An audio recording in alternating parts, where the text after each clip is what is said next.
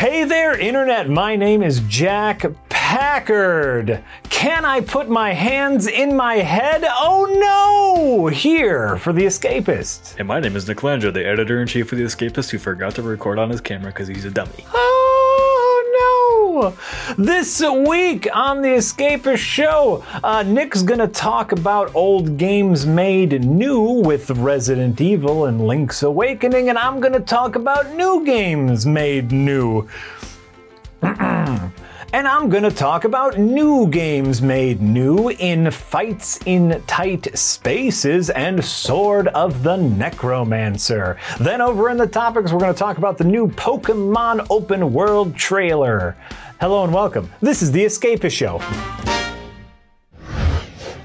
So the games we've been playing last week, I'll start off with Fights in Tight Spaces. Fights in Tight Spaces is a rogue-like deck building bar-room brawl game. So very, very interesting. It's hand-to-hand combat, and you get cards that are your moves. And so it's you versus a handful of enemies, and you get a certain amount of movement points and card play points to kung fu your enemies.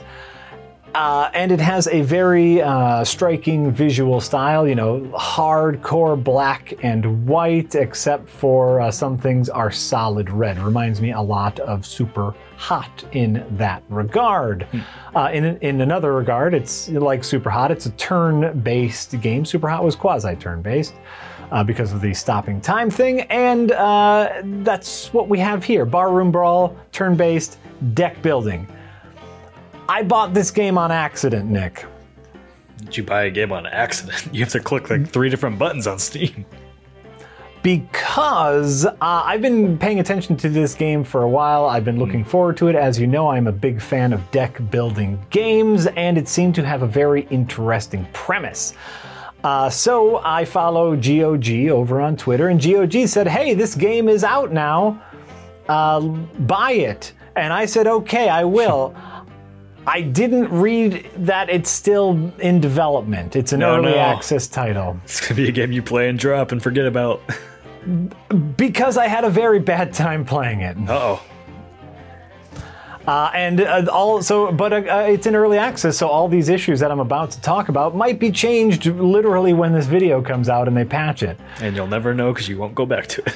Exactly, which is, by the way, the duality of early access. I'm so happy that developers have a way to get income while they're working on the game. That really helps indie developers.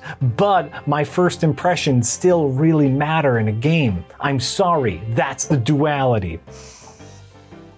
The cards are hard to read and understand. You're not quite sure what each card does in relation to the dudes you are kung fu fighting, so it's a little obtuse in that regard. The way in which you get energy from certain cards doesn't make a ton of sense. Picking out your deck, it's one of those deck builders where you have to pick your deck to start with, so it's less of a deck builder and more like a collectible card game. I don't like that. I like a deck builder. I want to draw from the same pool of cards every single time I play. So yes, it's very confusing and a little obtuse and therefore not fun, but the biggest sin that Fights in Tight Spaces commits is they don't give you a really cool animation once you're done.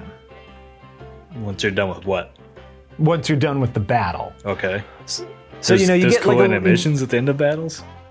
Well, I was expecting that. Like for example, after you're done with a segment of Super Hot, it plays that in real time. So you get to see all the cool shit you did in real time. No slow-mo, right? That's a really neat sense of accomplishment, except for the fact that in Super Hot, they're screaming super hot at you over and over again.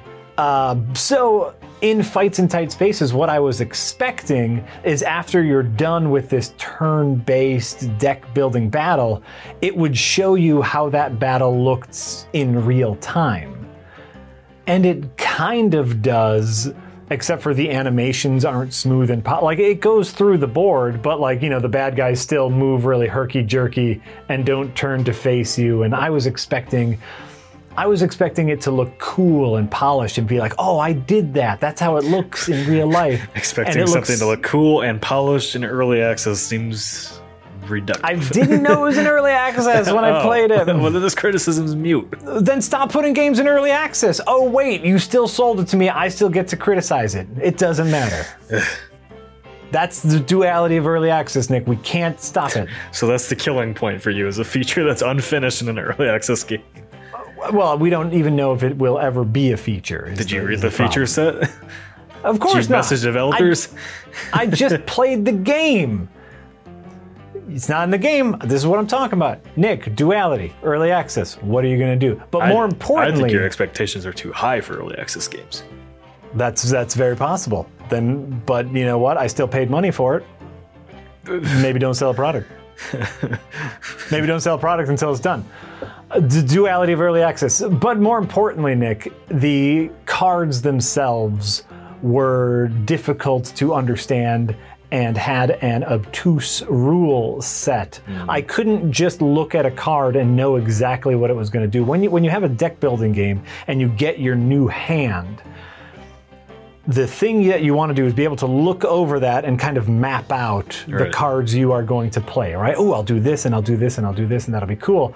But because the rule set is hard to understand and the cards themselves, like the markings on them that, you know, oh, this means you can move 2 spaces and this means that your attack will hit in 2 spaces and this means that you get more energy so you can use this one. Everything doesn't click right with me. And so that's the real killing point of the game, is you can't look at your hand and know exactly what you're going to do. They might fix that because it's an early access. Fights in tight spaces. I think a card game that doesn't make clear what you're playing, it would be difficult to enjoy. Yes. So Nick, what's a game that you've been playing last week? All right, I've been working through Resident Evil 2 Remake on the Editor's Hour streams. Okay. It was a game that like I've wanted to play. There's like no reason that I haven't, just that I haven't. So, and because I like Dead Space, I like survival horror in general. So it's been kind of cool going back through that and playing through it. There's nothing really like mind blowing about it. It's Resident Evil, and I have to say I enjoyed Resident Evil 7 a lot more with the first person perspective. I was a lot more immersed in that game. And there's also just an inordinate amount of backtracking in Resident Evil 2 that I think they did a much better job of in Resident Evil 7 making you not realize you were backtracking, Sure. like opening up new paths and stuff. So I'm enjoying it. It's been fun playing it on stream with people, and they're enjoying me going through that. But I want to check out Resident Evil 3 after, but everybody's telling me it's not good, then to leave it alone. But it's on my backlogs, and I'm like, well, I don't know what to do anymore. I'm still going to play it, probably just looking at it to my list, because they're not very long games. I think I'm going to finish Resident Evil 2 Remake next week, so like an 8-hour game, and I think 3 is like 5. So why not? Oh. Yeah. Why not? Still charge you $60 for it though, for upgraded visuals. Well, there you go. Technically, Resident Evil 2 is longer because you can go play the other storyline too, from Claire's perspective. I'm playing Leon's perspective now, so I think there's a good amount of content in there. It looks great, plays great, nothing really to complain about. It's not in early access, so can't complain about that either. The duality. The duality, Nick. But I have nothing to add because I'm not a huge horror game fan, and I haven't played them. There's lots of gore in it. I do like gore. Like if you shoot their face, like their jaw might fall off and their guts spill out. It's actually kind of gross. I bet I would love I think you would actually that. Yeah, you might. I mean, you should try this before you try Dead Space. I probably wouldn't enjoy playing it. I hear better things about Dead Space. Yeah, probably. Dead Space, well, I mean, they're very similar games, honestly. Lots of puzzles, lots of backtracking. Lots of shooting things, lots of gore, lots of dying in gross ways. Cool. All right, well, that's all I have to say about Resident Evil 2. So I'll finish that next week, and maybe I'll have more thoughts on it. Maybe I won't. Tune into the Editor's Hour. There you go. The other game I played last week was a game called Sword of the Necromancer, which has a great premise. It has a premise that I think so many games have tried. This is different from... There's another game, Crypt of the Necromancer, right? Is that what it is? Well, there's Crypt of the Necrodancer. Necrodancer, okay. And that is the rhythm-based roguelike or roguelite dungeon crawler. Okay. Crypt of the Necrodancer, Sword of the Necromancer. Crypt of the Necrodancer. This is Sword of the Necromancer, which is a roguelite dungeon crawler. Oh, okay. Well, that's not confusing at all anymore. Yes.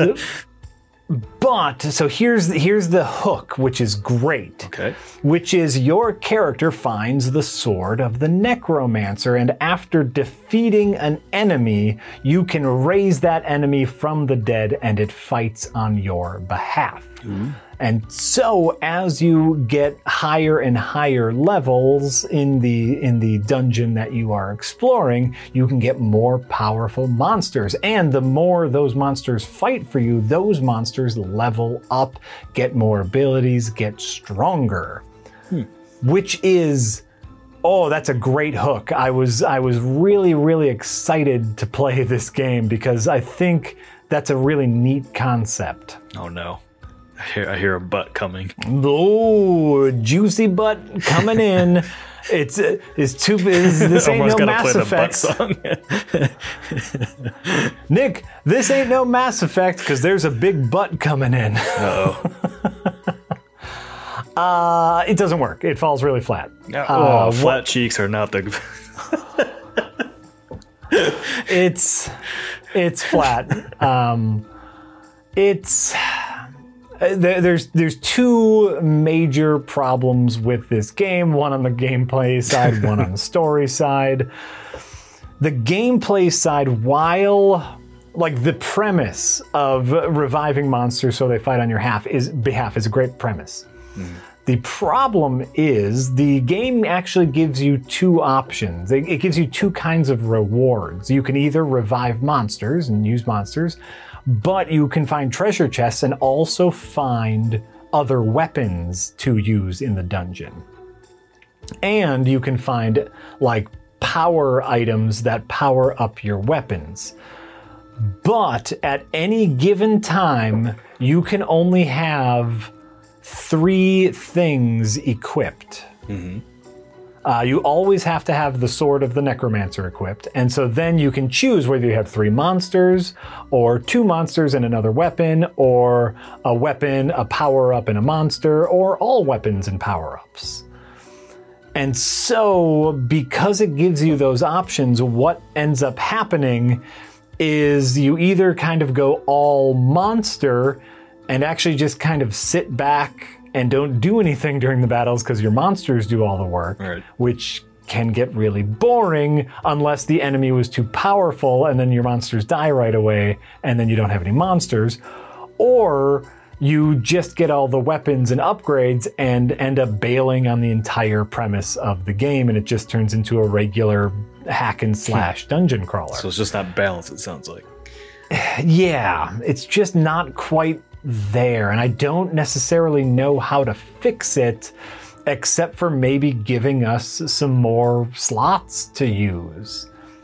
You know, if I were able to switch back and forth between weapons and also summon monsters, because the thing with monsters is you need to have the sword equipped in order to summon monsters.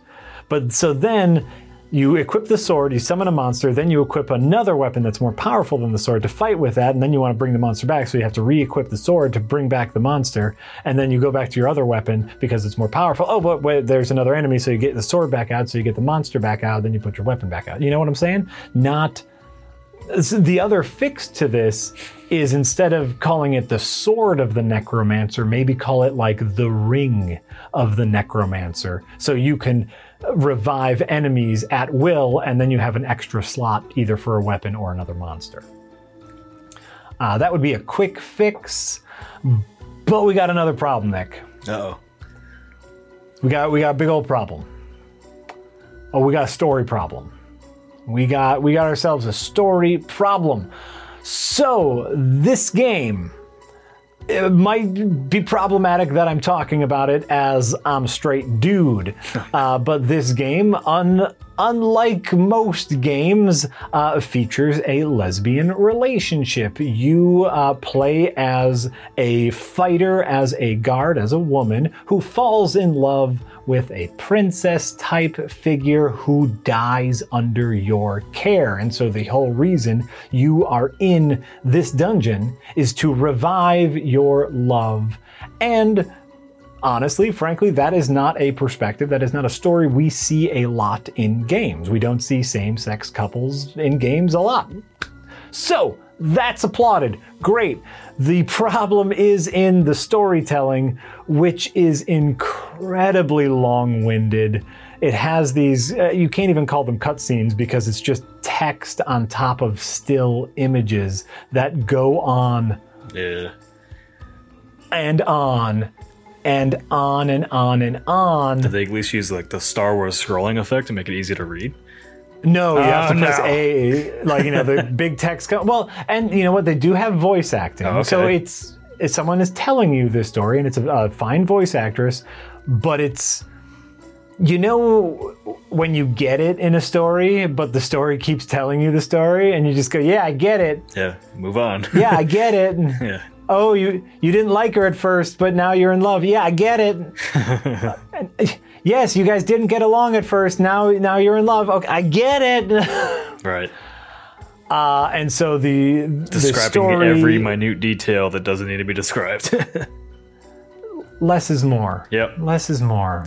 This is all I can say. I've been noticing that a lot more lately in like things that like they're, whether it's in like article writing or story writing or whatever, they try to add in like all this flowery language and over descriptiveness, and it's like, just get to the point.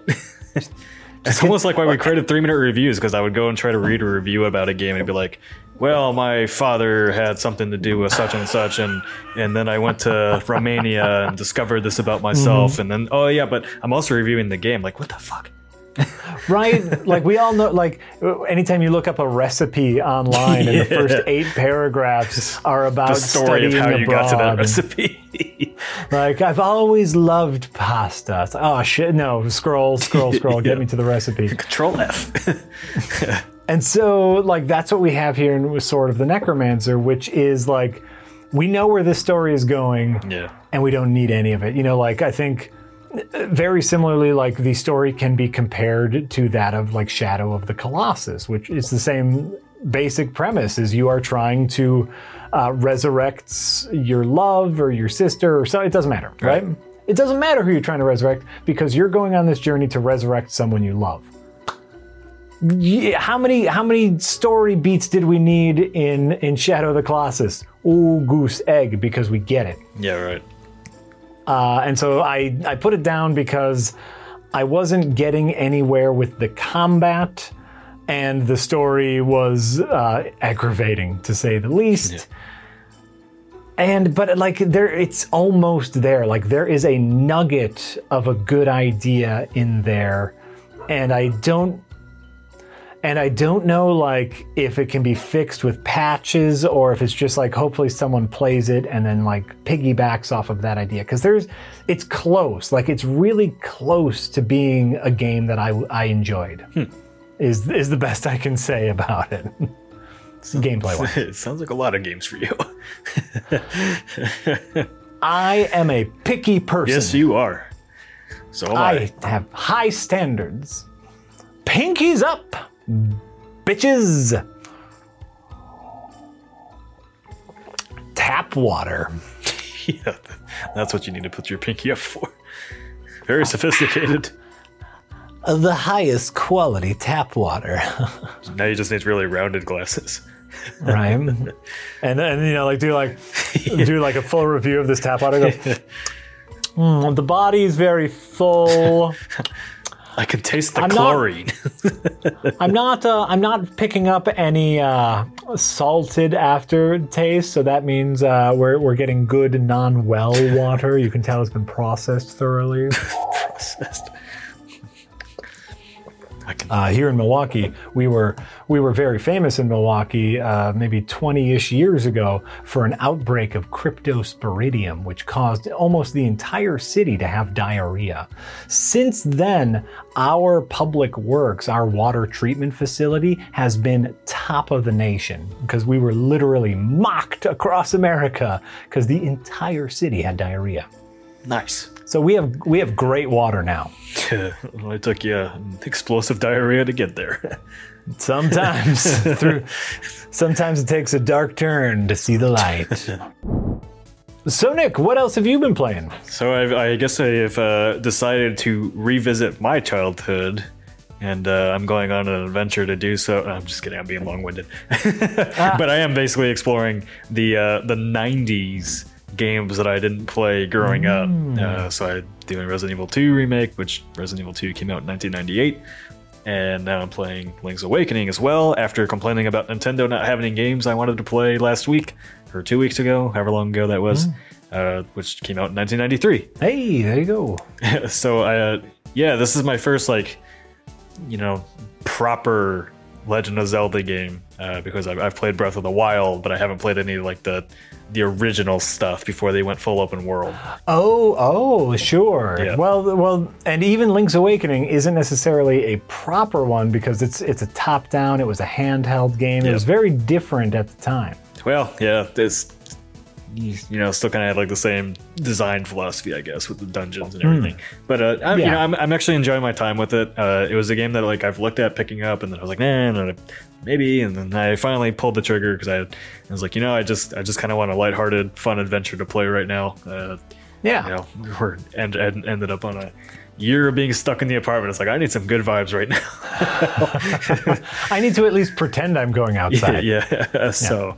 I'm enjoying it. The design of it is still there's a lot of backtracking that I kind of get tired of. You can unlock fast travel points. I also I'm gonna sound dumb saying it, but I've had to use some guides to get through parts because one of the dungeons I just had to open. I didn't even pick up the Ocarina until just now, which apparently you need to use music. And for this dungeon I had to get to, which is Dungeon 7, to go fight this eagle, you have to awaken a chicken so that you can fly across the space to get the key you need to this. But the game never told me that, so I'm I don't know where to go. I have no idea.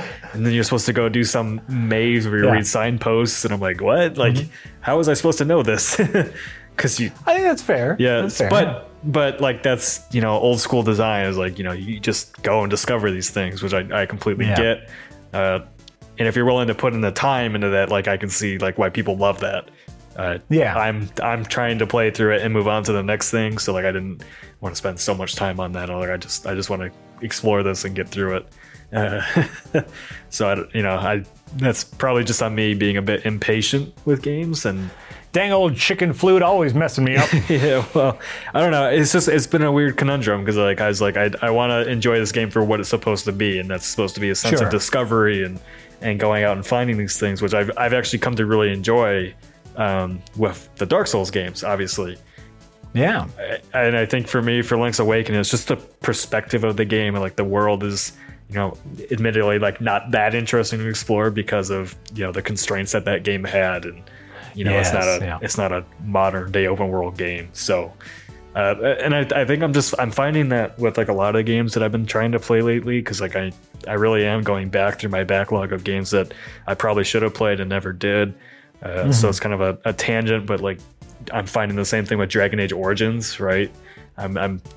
Everybody's told me for years, you gotta play it, because I didn't like those games when it came out. But everybody's you gotta play it for the story, and I'm like, okay, well, I'll give it a shot. Now that I'm playing it, it's just such a slog. It's so boring. I like the story, and it's but if you want me to experience the story, I might as well just go read the novel at this point, because RPGs and world design have come so far since this game just came remember out. Back in the day, we didn't have that many games to play. I know. So I go through these conversations with people oh man, you didn't play this and you should play it now, and then I'm like, all right, I'll try it, and it's it's just it's so outdated now compared to what I'm used to and what you expect adventures and open world games and all this stuff. Yeah, and like I would say, like if you're looking for I haven't played the new Link's Awakening. I played Link's Awakening back when it was on the Game Boy, far too long ago. But like if you're looking for kind of that style, like a classic Zelda game that feels more open world, I think you got to check out that Link to the Past, which is on the Switch, the SNES. What do they call it? Virtual game thing? Well, I don't really have a problem with it not being open world. It's just more that some of the things that it wants you to do, like it just, you really have to go look for those hints. And like I said, if I'm not willing to put in the time to go do it, you don't get the same kind of enjoyment out of it. Agreed. But with Dragon I think Age, it's good that you're making your way through. Yeah. With Dragon Age, like that one, like the design is just so outdated now that I'd rather almost just read the novelization of it. Because going through the same dungeon over and over again is like, oh my god, it's not worth it. It's not worth it. It's not worth it.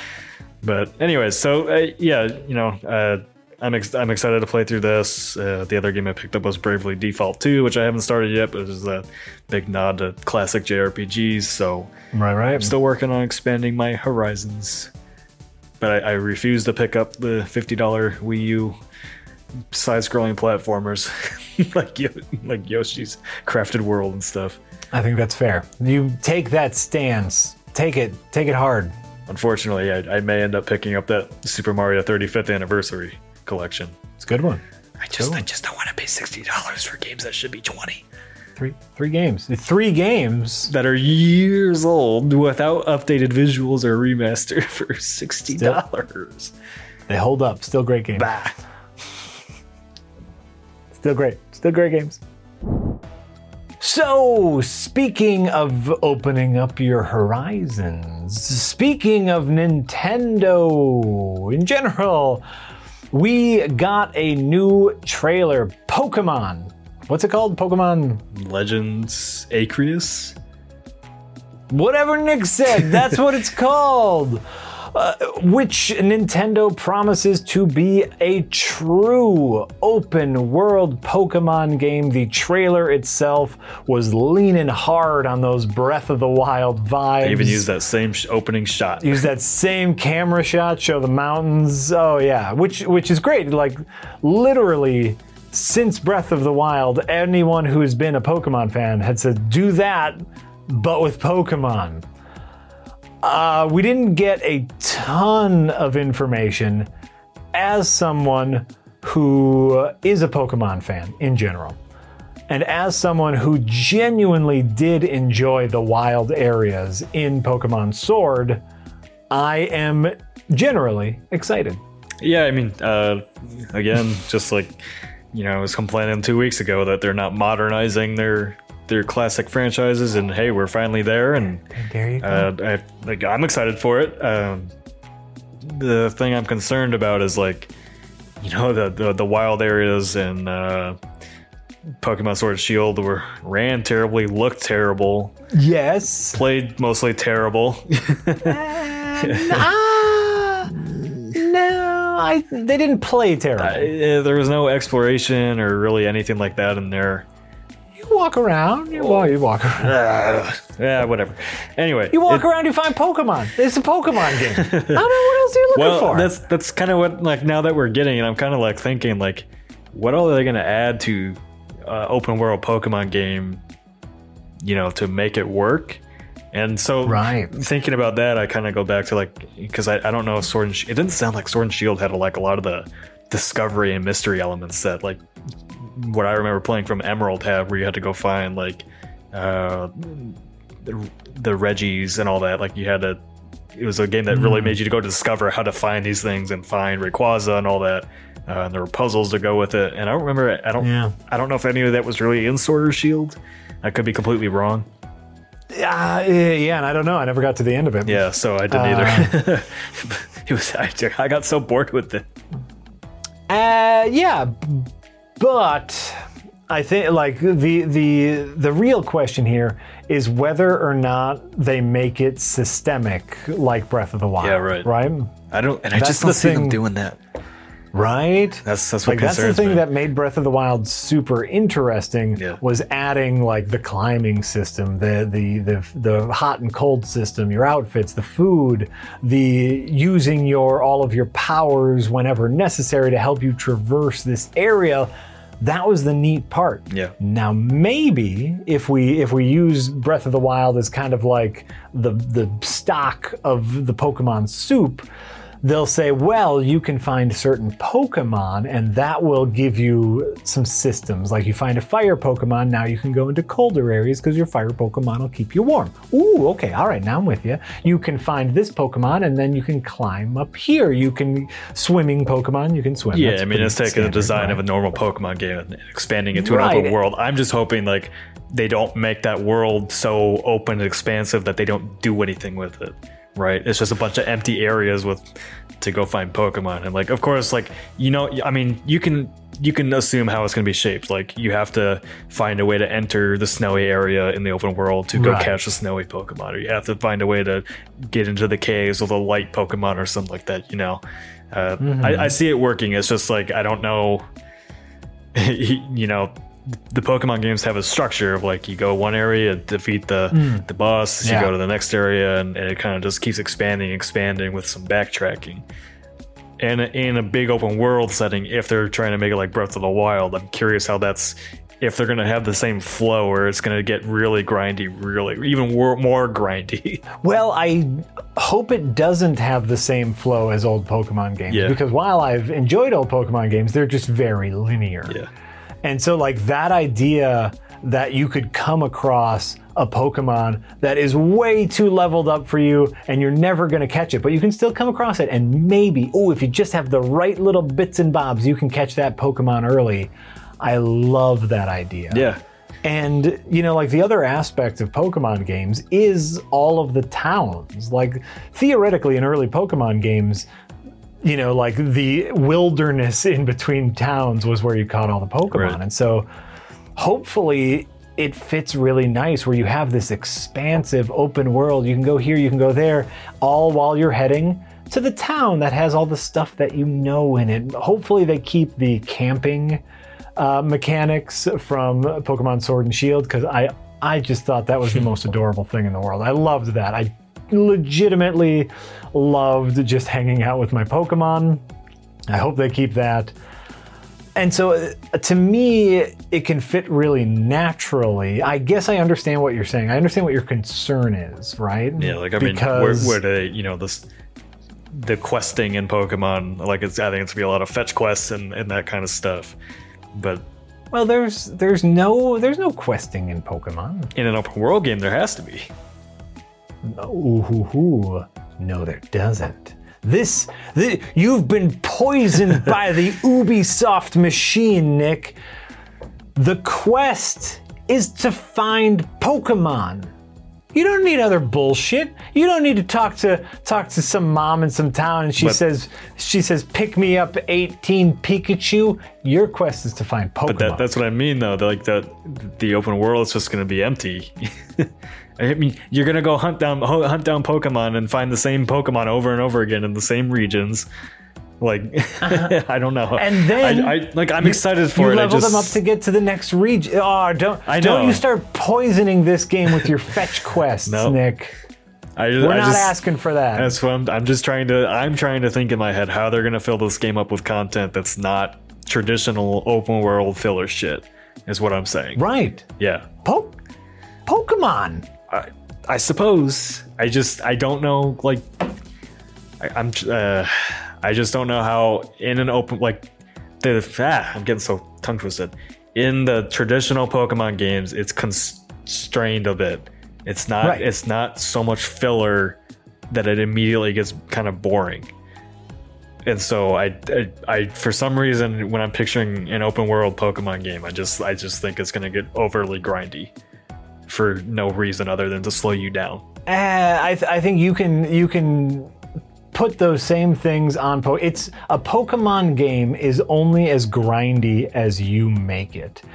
If you have your traditional handheld Pokemon games, you can catch your Pokemon, naturally level them up as you make your way to the gym. You make your way to the gym, you have your battle. It might be a challenge, it might be too much.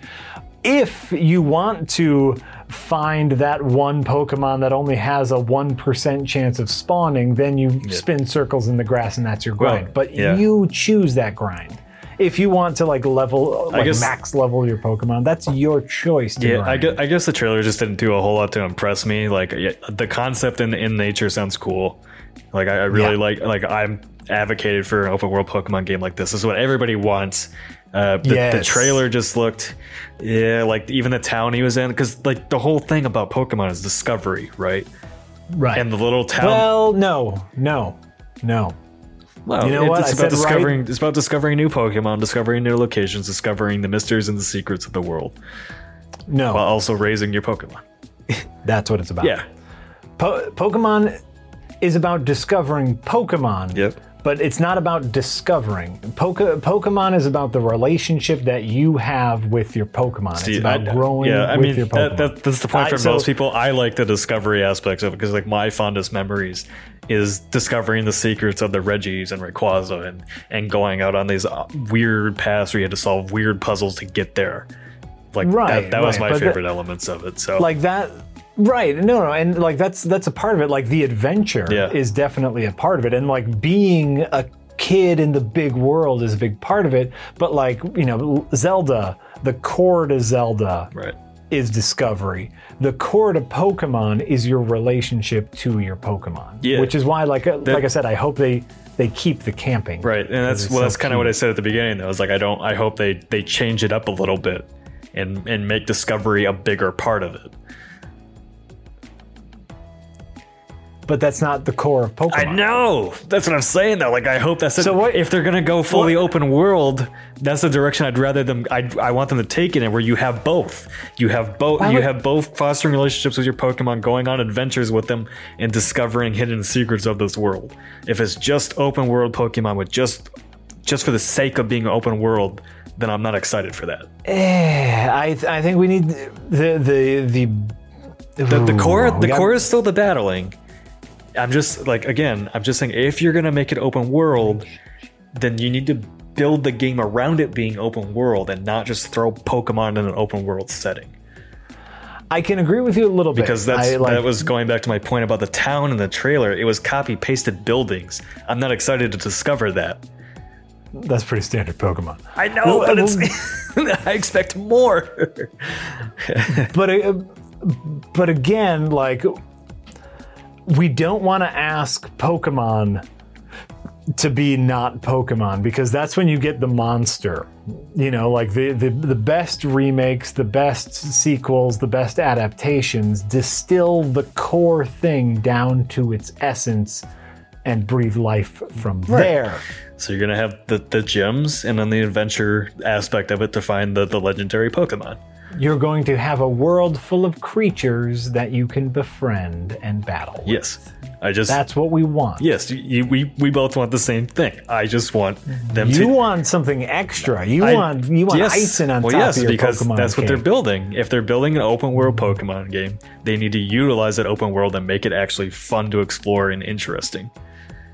Otherwise, you might as well just keep the linear structure of a regular Pokemon game and just have it be about battles.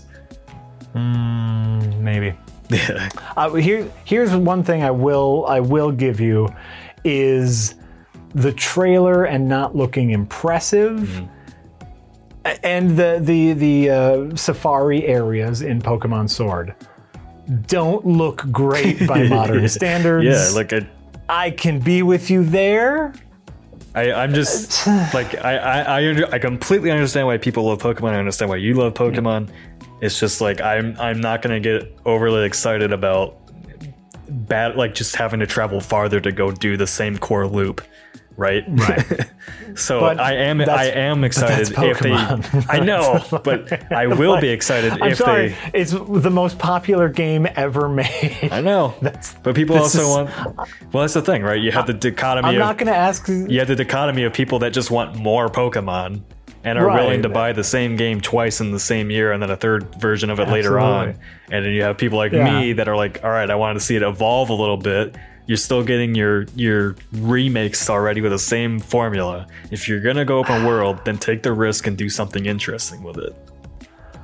I mean, like, I'm okay with them pushing at the boundaries, and of course, you have, like, if you have an open world, you do need to fill it with things to do. I'm not saying that. I'm also saying that Pokemon in general, they're not listening to you. Oh, I know. They have a very rigid way of making games. That's also why they're probably naming this. That's also been immensely, incredibly successful. Yeah, but I mean that's also why they're taking this on as a little side series. Isn't it? I mean, just calling it Pokémon Legends tells me it's an experiment. We're trying this. Right. If it doesn't work out, then we're gonna go back and just keep making what they're doing. Exactly. So, but yeah, I mean, to get back to the point of like it not looking good, that's a larger point that like I think.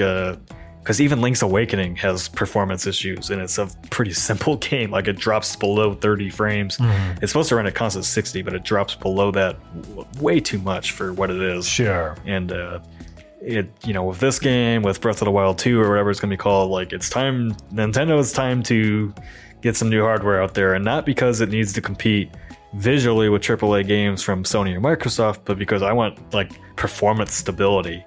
They need it. Well, I mean, listen, I was one of these people blowing this horn when Breath of the Wild came out, because Breath of the Wild, too many particles on there, and you're already getting stutters. Like, and that was a launch title. Yeah, right.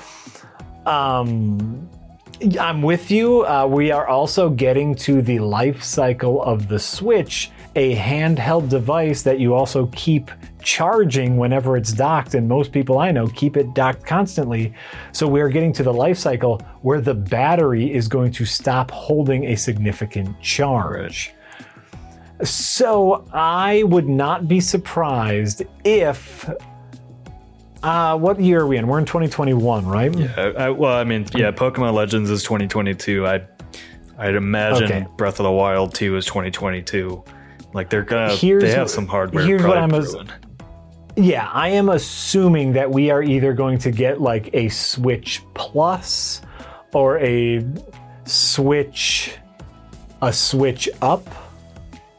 Switch Up because it's it's an upgrade. My hot take is Nintendo should just stop naming new devices and stick with the Switch forever. Oh, so it'll be like the Switch 2022, the Switch X. Just like Xbox One X. No, absolutely not. Just Switch Up, Switch X, Switch I could see us getting a Switch Plus or a Switch, version 2, which is going to cause a huge headache because retailers are going to just try to sell old Switches and no one's going to know if it's the new one or the old one. I think Nintendo learned their issue after the Wii and Wii U. I think they'll go with a Switch 2. Maybe Switch 2. I think Wii U had much bigger issues. Well, yeah, but I mean... I don't think anything had to do with the naming. But I could see us having a very similar... I could see us having the same thing, just with upgraded internals. Yeah, well, that's all I need. Which would be great, yeah. That's which really would be great. I would love that. I'm guessing next year we're going to have it. We're going to have it next year, and it's going to be announced this year. Yeah, I mean, they have to. They have to. I mean, they really do. Because if you take a closer look at the Pokemon trailer, like the textures are laughably bad in that. And it's like, again, you don't need to compete with like Nintendo and Microsoft to have the most realistic visuals, but also like give the developers enough power to like fully realize their worlds. Give them enough power to have a stable frame rate.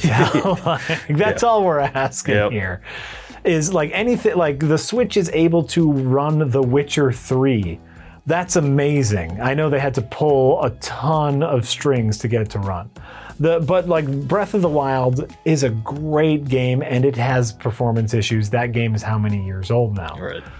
Without an internals refresh, we're going to continue to have performance issues. And that's all I care about. Make the visuals bad. If the performance starts lacking, that's what we really 2021. care about. I want both. I want very pretty looking games from Nintendo. I don't care if they look visually amazing. I just want them to look pretty. Sure, pretty and stable. Yes. That's all we want is pretty and stable. Yeah, Because Pokemon. we're not talking realistic textures, just pretty. Yeah, Pokemon Legends kind of looks like ass. So. Yeah. No, it does, and the wild areas look like ass, and that's what Legends look like. It's a big wild area that it looks like a big ass. Yeah, the trees looked marginally better. The trees in Sword and Shield were embarrassing. Yeah. So this is what we have for now. As someone who is genuinely a Pokemon fan, all I want is something that is akin, that makes me feel like those original Pokemon games. I think where like Sword and Shield fell off for me, it wasn't the wild zones, because I loved the wild zones. It was all of the BS that I had to do in town.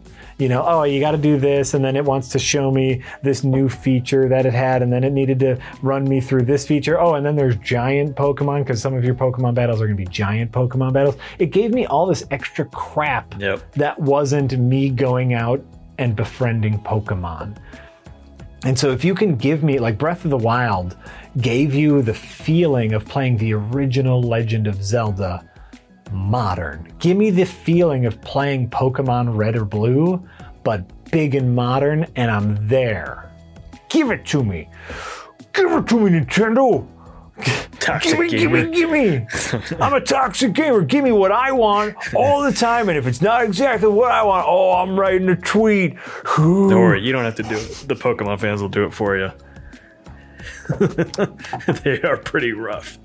They're pretty rough. Also, everybody, settle down. Let Nintendo figure it out. Yeah. Come on. Yeah. Let everybody figure it out. No, overall, though, I'm positive. I'm excited. I want a big open world Pokemon game. I actually, you know what? I think I'm going to go back to Sword just to play more wild areas. Those were great. Those safari zones. It was so boring. It was so boring. It's so, oh my god, just camping with your Pokemon. That's so funny. Your biases are here because early access games look bad, play bad. Yeah. Survival area, great. Yeah. Safari area. The safari area was what it needed to be, which was you bonding with your Pokemon. Gave you mini games to play with your Pokemon. You know what they have for people like you? What? They have that Give me a Tamagotchi? No, they have the Me Puppy game or whatever it is on the Nintendo DS. I don't know. Nintendogs. Oh yeah, where you can pet your dog. Yeah, that's for you. No, like, I spent a lot of time outdoors as a kid. I spent a lot of time camping. I spent a lot of time traveling and camping at night. Oh, now we're getting into a long-winded story about your Pokemon safaris. And that's when I discovered this recipe for buttered noodles. No, but what I'm trying to say is the safari zones in Pokemon Sword and Shield made me feel like I was going on an adventure. You just did games journalism 101. It made me feel like Batman. That's Nick. Why do we play games, man? We play games for escapism. That's all I want. Like in a Pokemon game, I want to feel like I'm going on an adventure, and I want to befriend monsters. That's it. The Safari Zones made me feel that, and I really liked that about the Safari Zones. If you give me a whole game like that, that's what I'm there for it. Yowza. She wants to escape. That's our cookie timer. We've gone back and forth on Pokemon a little too much. So, Pokemon, I'm excited. I'm there. Yeah, I'm looking forward to it. I just want to see, unlike you, I would like to see some innovation and advancements, even if it all doesn't work out. Advancements, yes. Innovation that's more than making Pokemon bigger. Because that was their big innovation for Sword and Shield. Oh, we'll make our character model twice as big, 3 times as big. That's right, and that was the innovation. That was a bad innovation, right? So it's like, we got to be careful what we wish for. Oh wait, you know what? They did show innovation already. You can dodge roll, so it's gonna be like Souls. It's gonna be recursive. That's great. Oh, you've infected the 3MR team. They don't want to call it Souls-like games anymore. They want to call it recursive now in their reviews. It makes so much sense. Let's get it started, Nick. Then when people talk about recursive games, they'll say, where did it come from? Escapist Magazine. Instead of calling the new podcast like something else, we just call it Recursive Cast. The Recursive Cast. No. Say something. It's great. Recursive. It's a great thing. All right, we got to wrap up now. Okay. Whew, that was it. Games, Pokemon, excited, excitement, excited, exciting, exciter, Excelsior. Once again, I've been Jack Packard, a semi-professional video game enjoyer here for The Escapist. And I'm Nick Langer, the editor-in-chief of The Escapist.